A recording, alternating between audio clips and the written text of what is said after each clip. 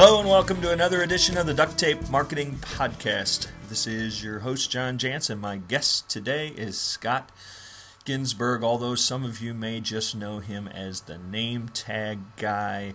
Hello, my name is guy, but I got to tell you, he is got a great story. Some of you have heard him before on this podcast, and he's going to share some great ideas with us today about ways to be interesting, and he's also got a new book coming out as well, and I'm hopeful that he will share some information about it too. So welcome, Scott. Hey, what's happening, John? So what do you got going on in name tag world? Let's just get an update. I know that by the time people listen to this, this will be a little bit old, but in terms of number of days, but I think it's great for people to hear your story. So have you got the 5-minute, 5-second version of this whole name tag thing and how many days, and share that with us for you? All right, I'll give you the 10-second version, and then I'll give you the 1-minute version. All right, the 10-second version is, and prepare your stopwatches, I'm the only person in the world who wears a name tag 24/7. I've been doing that for 3,026 days, which is just about 9 years, and I've miraculously made a career of a writer on that topic. There you go. Done. All right. So if you go to hello, my name is Scott.blogspot.com, that's your blog. It's quicker just to go to hello, my name is blog.com. Okay. Hello, my name is blog.com. You'll see the ticker that by the time you listen to this, it will have ticked up several more days at least. But but let's go back to that point Sure. of that. Obviously, wearing a name tag. Okay, that's cool or goofy or sick or whatever people's thinking now. Yeah. But what has that actually meant or done, or how has that manifested into a business? Well, I think that's the secret that I've been sharing with people for over 7 years now. I started my company, which is not surprisingly called Hello, My Name is Scott, right out of college, right in 2002. And I had this idea for a book because I've always been a writer, and I sort of had these funny stories of wearing a name tag every day and these adventures. And so I put it into a book. And when the book came out, I got a lot of great media coverage. I don't know how it just sort of happened. It was this sort of remarkable idea that people remember from Seinfeld, although I never stole this idea from Seinfeld. It had this sort of interestingness to it. What happened was I slowly began to understand that a name tag isn't really a name tag. It's a symbol of approachability. It's a symbol of, as I call it, sticking yourself out there. And so what has transpired since then, I continue to write and to explore my expertise and to grow and to start traveling around and sharing my experiences essentially with what does it mean to be approachable, why as business people do we need to be approachable, and what happens when we do. Because essentially when you are approachable, when you are interesting, when you are sticking yourself out there, you get noticed, you get remembered, and you get business, which is kind of cool. So the amazing thing is not that I wear a name tag every day. The amazing thing is that I've made a career as a writer, speaker, consultant, and entrepreneur out of wearing a name tag. Well, and I think at least you're my favorite, if not the world's favorite example of a marketing lesson that I say is not only fundamental, it's just essential that you do this. That you've absolutely, I believe, as a small business owner, have to find a way to differentiate yourself from everybody else that says they are doing what you are doing. And a lot of times that involves, if you want to do it well or if you want to do it in a way that gets noticed, sticking yourself out there. And I think you've got a great example of that.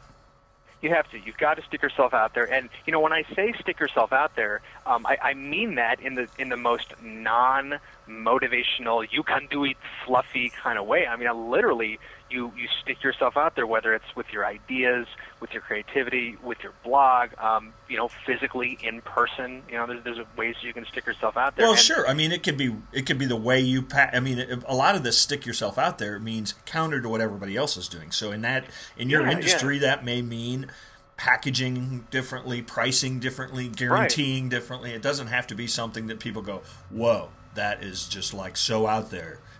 Right. It doesn't have to be crazy. It's just something you have to sort of ask yourself. There's a key question. You ask yourself, what is it that everybody who does what I do always does? And then you just sort of do the opposite. Yeah. No, what holds people back from doing that, though? I mean, if it's that easy, right? Right. It sounds easy, but it's not, because you're getting out of your comfort zone, and that's what's challenging for people. And the cool thing about wearing a name tag every day is that essentially, although I've been doing it for 9 years, it forces me to kind of be out of my comfort zone every single day. Yeah, because I'm sure that you walk into a restaurant some days and somebody goes, "Oh yeah, hey idiot, you got a name tag on, right?" Yeah, I was just at lunch today at this noodle soup place I went to, and I was just getting these weird looks, and I'm sort of used to it, and it's kind of spooky that I have a sixth sense. Yeah. Like I know when, like a half a second before someone comes up to me and says, "Hey, putz, you're wearing a name tag," like. I know it's going to happen. Like it's this intuition. Like I can feel it because it's happened 100,000 times. Right. And I share that because the question people have to start asking themselves is, am I sticking myself out there? Am I getting out of my comfort zone enough? I mean, maybe getting out of your comfort zone is blogging every day, putting your thoughts out there, even if you're not sure if they're good or valid. You have to do it because you'd be surprised at the way people respond to it. It's a sort of a willingness to just do it, and it tends to work out pretty well. Well, and I imagine there are people out there that said, "Oh man, I can't do that, and then they do it, and they go, "Wow, that was cool. It worked." It is. But it's like when you do the first time you do an interview on the radio, you're all freaked out, and then after the first sentence, it's no big deal. So people you have to kind of muster up that courage to do it, because the cool part is you think back like, oh, really? That's what was holding me back? Wow. And now you sort of built some small victories in your confidence arsenal, and then you start to do stuff like that all the time, and it doesn't become a strategy anymore. Now it's a way of being. It's just sort of who you are, and it permeates everything you do, and as a result, people notice it because it's interesting, not because it's different. It's because it's unique. Well, and I think a little bit of this what holds people back is sort of deep-seated, too. We go back to 10 years old, and your mom bought you the yellow shirt she thought was really cool, and everybody made fun of you for being the kid in the yellow shirt, and you thought, whoa, I'm not going to do anything different anymore. Yeah, you're sort of tainted, and especially when it happens prior to the age of 18, it tends to run deep in our core for a long time. And I'll admit that I know what that's like, and I got to believe that the first maybe a first year of wearing a name tag, I hated it. I absolutely hated it. I was just getting stared at, made fun of. Like, people would come up and rip it off. Like, people started fights with me because I was wearing a name tag. And I don't drink, so it wasn't my fault. But, like, I'd be in college, and it's just unbelievable that apparently some people's sense of self is threatened by a sticker. It just kind of blows me away. And what happens, though, over time is you kind of get used to it, and it kind of becomes part of you, and you realize that it's really not that big of a deal. Our society tends to sort of freak out when there's this dissonance sociologically. But the cool part is, if this is the stuff that nobody really does, that's an opportunity right there. You kind of have to do it, because people do notice this kind of stuff, and if you can support it with some substance after they notice it, you'll win the fans forever. Well, and that is a great point. I mean, you obviously can't just stick yourself out there in an effort to be so different that people talk about you. I mean, that is half the battle. I mean, I can't tell you how many people have said, duct tape marketing, what a great name. I had to figure out what that was. Right. Well, that's half the battle. But then there has to be something, not only substance, but I think another real key to success, and I haven't heard you say this before, so I really find this interesting, is that you got to stick with it. You got to believe it. You got to build it. It's got to be something that it can't be, hey, here's a new idea this week. I mean, it is it's so core to you that I'm not going to tell people I've seen you with your shirt off, but I do, but I do know that the name tag is going to be really tough to rip off, even in a fight, because you've had it tattooed on. I have, and the cool part about having that on me is because I know at any time if someone's giving me a hard time or someone's kind of rips off my name tag. I've done this before in public. I will slowly either open or lower the collar of my shirt, and you should see the looks on people's faces. Like, some people carry some people carry guns, under their shirt. I carry name tags, and if you show that to someone, it's completely unarguable. And that's an important point about being unarguable with your commitment to what your core values are and what your brand is, because people, they look at that and they can't, what are they going to say? And I've had people that were just really negative and sort of lashing out at me for no reason, and then I show them the tattoo and they're like, whoa. And they do a 180 and now they're totally cool. And then the next question is, how many other friends do you think they're going to tell the next day? Oh my God, dude, last night you're not going to believe this guy that I met. Well, and there is something about, even if you don't agree with somebody, if you there's something about the you can accept their point of view sometimes if you really do understand that they believe it, and that they they're not kidding around. This is something that they have at their core, and that really is I think very, very powerful, and I'm part of this whole message. But you wrote recently a post. 30 ways to become the most interesting person you know. And so while we're on this kind of this idea or this topic of sticking yourself out there a little bit, and I think that's really what was at the essence of this post, is that sometimes it is enough to just be more interesting, to not be boring. There's a whole lot of choices out there of businesses we could do business with that are just really boring. And so one of the easiest ways to really stick out or stand out when it comes to your competition is to really focus on this idea of being interesting. Right. So I wondered if you I just picked a couple of them of the 30 because we won't have time to probably get to all 30 of them, but I wondered if you could kind of riff on them a little bit. Yeah, I want to talk about the concept of being interesting, because it's unbelievably simple, yet there's some core, almost sort of scientific, sociological entities behind these ideas that we need to embrace. Because you said it perfectly. This nature of being boring, like when you were talking to Seth on that other podcast. The question I ask people is, how much money is being boring costing you? The answer is too much. Because we got to understand that boring ideas lose, boring people fade, boring organizations eventually are going to fizzle. So there is this relationship between your success and your level of interestingness. So let's talk a little bit about that. You bet. Which ones did you have in mind? Well, let's just start with the first one because I think it's sort of provocative. Right. Avoid the always, notice the never. Okay, so there's two words you need. There's an exercise you can do. You take a piece of paper, and on the left you wrote always, on the left column, and on the right you wrote never. And then you think about, let's just say, I don't know, John, give me a name of a small business that you work with a lot. What kind of company? Oh, what type of industry? Let's say say a home remodeling contractor. Cool. Okay, let's say you're a home remodeling contractor. Okay, so on the left you put always. And you think, and this is not your opinion, this is the customers, okay? So you think, all right, so my customers, these homeowners, these family people, okay, what is it in their mind that they would say, like at a party, man, I'm tired of those contractors. Those guys always... Well, they never show up on time, or they don't clean up the job site, yeah. Right. So, and I do this exercise in all of my workshops. Whatever type of group it is, I'll have them discuss. And it's always the same answers because these people know what their existing stereotypes are. That's part of doing this, is disarming the immediate preoccupation of the people that you work with. So on the left is the always, and then on the right it's the same thing. It's just reversed. So what do they never do? Contractors, they never blah blah blah. They never do that. And now you have a list of basically the standard, the norm, the boringness of what people in your industry do. And then the next step is pretty simple. You just do the opposite. Yeah. So you have to ask yourself, what are you currently doing that's unpredictable? Because unpredictable and the concept of predictability, it's very sociological. It's more anthropological in nature. Because if you go back to the caveman days, when you got the caveman out in the prairie hunting for his mate, he's out there. He's got the big wooden sword or whatever, the spear that he's hunting with, and if he's out there and he's in the prairie and nothing moves, then there's no threat, because if something moves, it's an elephant or it's a jaguar and it's going to kill him, and he has to throw the spear at it to kill it, so there's food. So if there's no movement, then there's no reaction because there's no threat.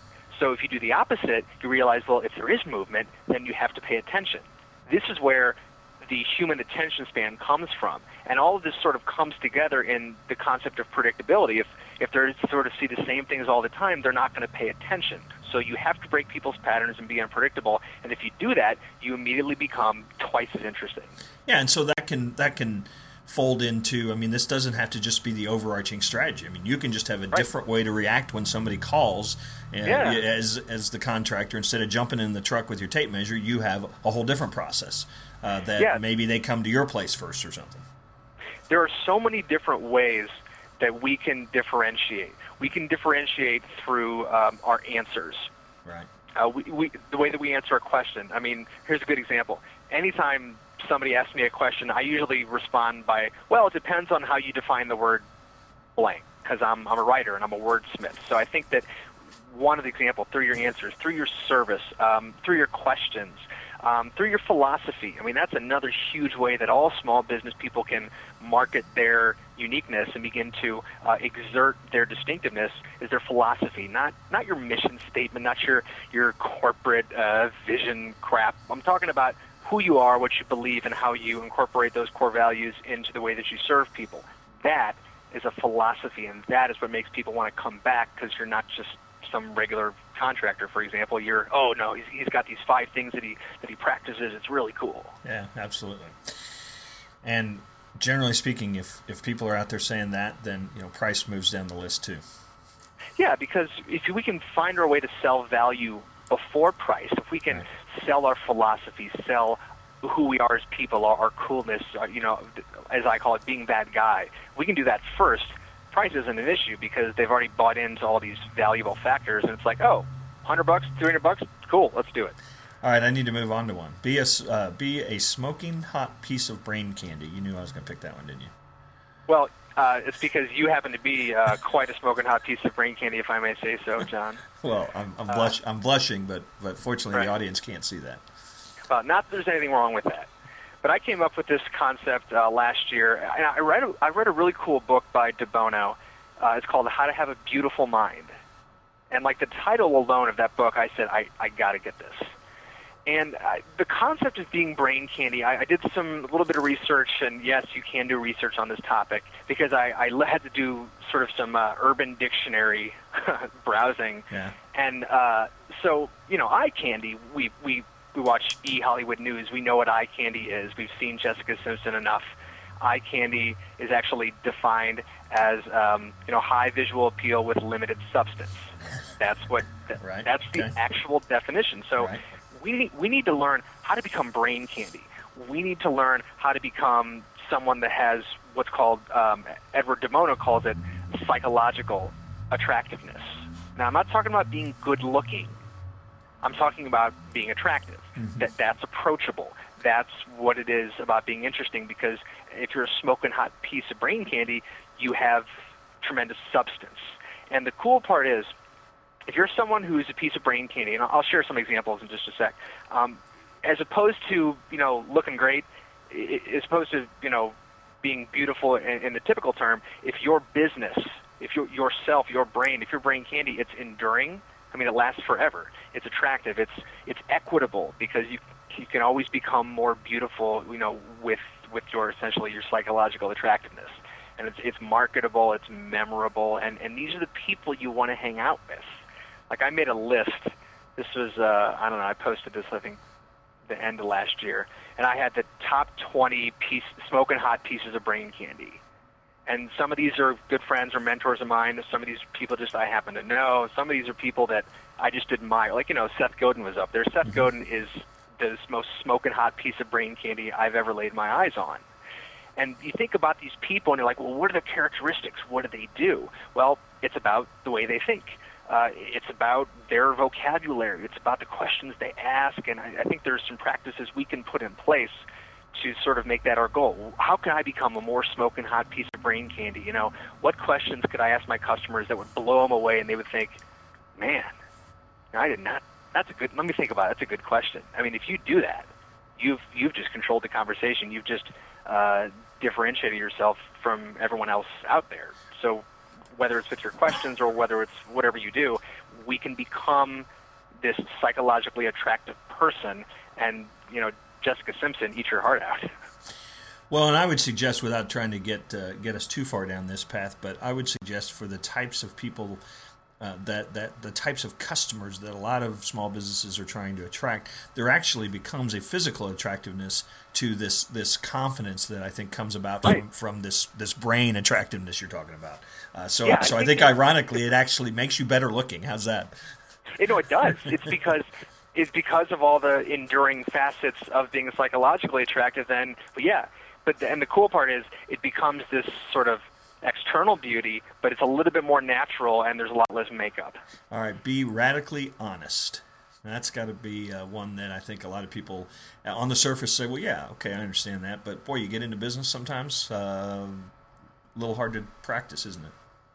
It is. There's a book that I would recommend every single person in the world reads. It's called Radical Honesty. It's written by Brad Blanton. This book blew me away, and it's exactly what you think it is. It's not about being a jerk. It's about, and honesty isn't just telling the truth. Honesty, it's about honoring your truth as a person and honoring other people's truths. And I think the advantage of being radically honest is that nobody expects it, because we live in such a low trust, high dishonesty culture, and a lot of that comes from the top. It comes from our past leaders, business, political, or otherwise, and it's just the nature of our culture where people are sort of on these eggshells and they're sort of precariously walking around because they're tired of being lied to. So it's kind of consistent with that first one about avoid the always, notice the never, because people just don't tell the truth. And when you do this, it's unexpectedly amazing how people react to it. And I'll give you a good example. I got an email. It was Wednesday of this week, and there's an organization that wanted to hire me to do a workshop for their salespeople, and I was like, cool, it sounds great. I'd love to talk about it. And she said, the topic that we want to focus on is time management. And I said, okay. And so, our salespeople, they have trouble organizing their days, time management, all this kind of stuff. I said that sounds like something that's going to be real helpful for them. Why did you call me? And she was like, I wanted to have you come speak. I said, yeah, I know, but I speak about approachability. You need a time management expert. And I gave her an email. I said, here's 3 friends of mine that are fantastic speakers. They all have their own sort of philosophy on time management. Why don't you call all of them? And she was like, oh, my God, wow, thank you. And she was, she said, I appreciate your honesty. And the lesson to be learned within this example is, even when you say no, you're still marketing. And this is an example of it's a radically honest thing. And the cool part is you can be radically honest in that sort of venue, and you still position yourself as a resource. So I'm confident that maybe next year or, a couple of years down the road, she's going to say, I remember that one guy, Scott, yeah, he was the wrong fit, and he said no and gave us that guy, Shelley, or that he was really fantastic. Let's call him again. We appreciated his integrity. That's what people notice. That's what's interesting. Be radically honest. Well, and from a practical standpoint, a lot of times we need to be saying no to business we can't really do a very good job with anyway, because what's the upside, right? I mean, you're going to go out and spend weeks trying to research time management so you can give a good speech about it, and then you really won't be very good anyway, right? Right. Why improve your weaknesses? Right. Give someone who's got that as a strength and maintain your integrity and consistency, and they'll come back when they're ready for you. So let's do one more. Create points of dissonance. Okay, I talked a little bit about this earlier, kind of sociologically, anthropologically, and this is something. I guess everything that I've sort of been able to do and to become in the past 9 years of wearing a name tag is, I sort of just do stuff. I'm a very impatient person by nature, and when I say that, I don't mean like I get mad when people cut me off in traffic. But what I mean is I just go. I don't feel the need to get permission to do stuff. I just do it. So over the years, I've just done stuff, and now I have to sort of look back and say, okay, I've been doing this for 9 years. Why did this happen? And in terms of a philosophy, it's orthopraxy. It's about the right practices. And the practice I've learned for the point of dissonance, as it's called, is in marketing, you have to create this moment, this point, whether it's in a conversation, on a blog, wherever, where someone has to stop and look up and go, huh? See, most people in marketing say, we got to get the aha moment. Yes, but later. The first thing you need to do is get people to say, what? Because curiosity is a natural motivator of human engagement. So when someone's curious, that makes you more approachable because they sort of have to come up to you and find out. So the huh comes first. And that's sort of, as we talked about earlier, kind of the shtick, kind of grab their attention. And then you would explain kind of what the deal is or what the product is or what the message is. And then comes the, oh. So it's a three-step process. It's, huh? And then you explain the value statement, and then they go, oh. And I'll give you a great example that's got nothing to do with me. There's a guy named John Moore. He's a consultant, speaker, writer. He's fantastic. And I had heard about him a few years ago because someone emailed me and said, dude, you got to check out this guy's blog. He wears a lab coat whenever he goes to conferences and whenever he travels around for his work. And I said, cool. Is he a doctor? They go, no, check it out. And I go, all right. So I look at the picture of this guy, and here's this this sort of regular-looking guy. He's got a lab coat on, and you so sort of at first sight you think, all right, he's a doctor of some sort, and that's what people think. And he wears a lab coat all the time, and they sort of come up to him and they say, are you a doctor? And if you look closely on the embroidery on his lab coat, it says John Moore, Brand Autopsy Marketing Practice. Yeah, I've seen John, and over the years he was an early on blogger that I networked with, and I'm familiar with his, and that's certainly an interruption, that gets people's attention. Absolutely. It is. And, you don't have to wear a name tag every day. You don't have to wear a lab coat, but you have to find some way, even if it's as simple as, so what do you do? Because we get that question 100 times a day. And you know what? People don't care what you do. They don't. They're asking to be nice. They do not care what you do. They do not care about you. However, you can call their bluff. When they say, what do? You can answer in a way that makes them go, really? Because now they do care. Yeah. So let's say you're a construction worker or a contractor, and someone says, so James, what do? You say, you could say, I make families' dreams come true, or I hammer things all day, or whatever you want to use. You can come up with a sentence. You can come up with a response that make people go, huh? Yeah, and then you explain it. We actually have a process. We call it your talking logo, and that's exactly what we do in Duct Tape Marketing. Is answer what you do for a living, and that's your talking logo. And so I'll give you another example. That when somebody asks a Duct Tape Marketing coach what they do for a living, they say, I install marketing systems.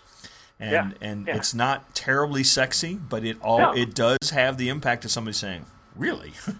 Tell me more about that, because I need a marketing system, and I've never heard a marketing person talking about installing it. That's part of it.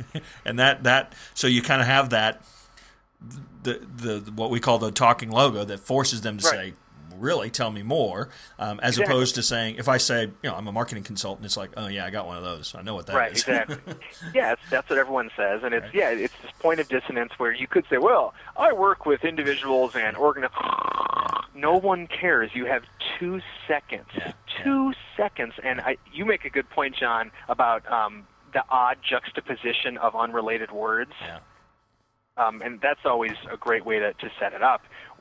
Because like a lot of people, if they'll ask me about, so you do consulting and coaching too, and you say, yeah, I'm a writing coach.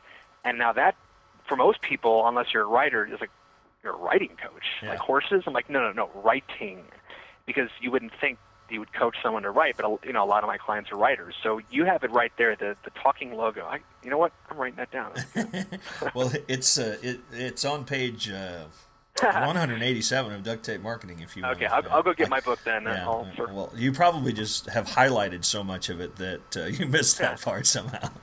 It's possible. Hey, tell me about your new book that's coming out that you said is showed up in its shiny new wrapper. Oh man, you work so hard on a book, and as a writer, your books are your babies. So when I get my copies of the book, like it's just the greatest feeling in the world. And so the first thing I do when I open the box is I take one out and I smell it. Because I don't know, I like smelling things. What can I say? And it smells great. Anyway, well, there's something about that fresh ink on paper, yeah, and that we'll never be able to recreate in our iPod Yeah. reading, but that's another story. Yeah, no, it's it's the smell of accomplishment, and worked real hard on it, and I'm excited because this is my 8th book, and it's essentially a combination of my previous 7 books, but on steroids. So I'll tell you a little bit about it. Yeah, absolutely. But I'll tell you how the book came about, because this is kind of cool. Last summer, I think it was last summer, maybe it was last spring, Quentin Tarantino came out with a movie. It was called Grindhouse, and it was a double feature. It had Death Proof and then A Hard to Kill. It was these 2 movies. There was a zombie movie, and then there was like an action movie, one with Kurt Russell. It was cool, and it was a double feature. So you pay, $8, and you sit there for 3 hours. It's 2 movies, and apparently they used to do that back in the day, way before my time, and no one really does that anymore. So in and of itself, it was a cool sort of marketing tip, and then the movies were great also. But I walked out of that movie and I thought, a double feature. I wonder if anyone's ever done a double feature book. 2 books in one, somehow related. And I thought, that's what I'm going to do. So I wanted to write a book, a marketing book, about all the stuff I've learned of how I've miraculously made a career out of wearing a name tag. And the philosophy I had behind Stick Yourself Out There was, well, if you stick yourself out there, if you do these different practices and strategies, what happens is you start to get them to come to you. And by them, I mean customers, clients, Sure. opportunities, the media, also very important. And it becomes, that's what approachability is, that, they're coming to you. It's this sort of two-way street. So I took all the best stuff I had about marketing and branding and then a lot of entrepreneurial ideas, and I put them together. And essentially I have what I've sort of coined as a flip-flop book. And in business nonfiction, I'm pretty sure it's never been done before. I know some kids' books have done it, but essentially, it's a hardcover book, and it's 2 books in one. And the first book number 1, is called Stick Yourself Out There. So you read, I think it's like 110 pages, 130 pages of how to do this, the concept of sticking yourself out there. And then halfway through the book, there's instructions in the middle of the book that says, stop right now, flip this book over. So you flip it over 180 degrees, and then you read the second book, which is called Get Them to Come to You. And you talk about the process of approachability and of attraction from a marketing standpoint. And then the cool part is when the book's done, you flip it 90 degrees, and you actually read it sort of horizontally, and the book finishes in the middle. It's awesome. I absolutely guarantee I haven't seen a book like that. So, again, another way of differentiating yourself, a whole new Right. Concept of how a book is consumed. Yeah, no one's seen the book yet because I literally just got it. Like, the only person that saw it was my girlfriend. So, Yeah. I haven't really seen reactions to it yet, but I already got to believe that when people see a book like this, they're going to flip it over and say, whoa, wait, there's 2 covers on it. I'm like, that's right. There is no back cover. It's 2 books in one, and it's really you understand it's labeled accordingly, so you know book 1, book 2. But people can't not show that to somebody. And where's somebody listening to this going to be able to pick this up, Scott? It's on Amazon. It's on nametagtv.com. It's on HelloMyNameIsScott.com. It's all over there. You can buy it online, and I haven't done officially launching yet. It's kind of a soft launch for now, but it's gonna. I'm doing a lot of media coverage and doing some interviews, so you'll probably read about it on various publications. And it's killer, and it's consistent with what we've talked about today, John. It's not just the shtick of it's 2 books in one. That's kind of clever. Yeah, but the content is unbelievable, and I'm not just saying that because I wrote it. I'm saying that because this is the best stuff I got, and this is not stuff that I've done. This is stuff I've learned, and this is stuff that works.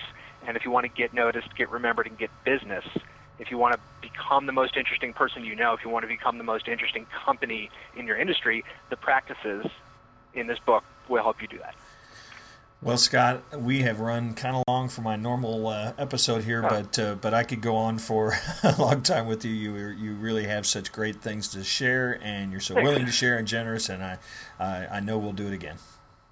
It is my pleasure. And also, John, I forgot to mention, every time I do an interview, I like to offer all the listeners a special resource, just because I wish we had more time too. Mm-hmm. So if you want, because when you post the podcast, for the people listening, I have a list called 99 Ways to Think Like an Entrepreneur, even if you aren't.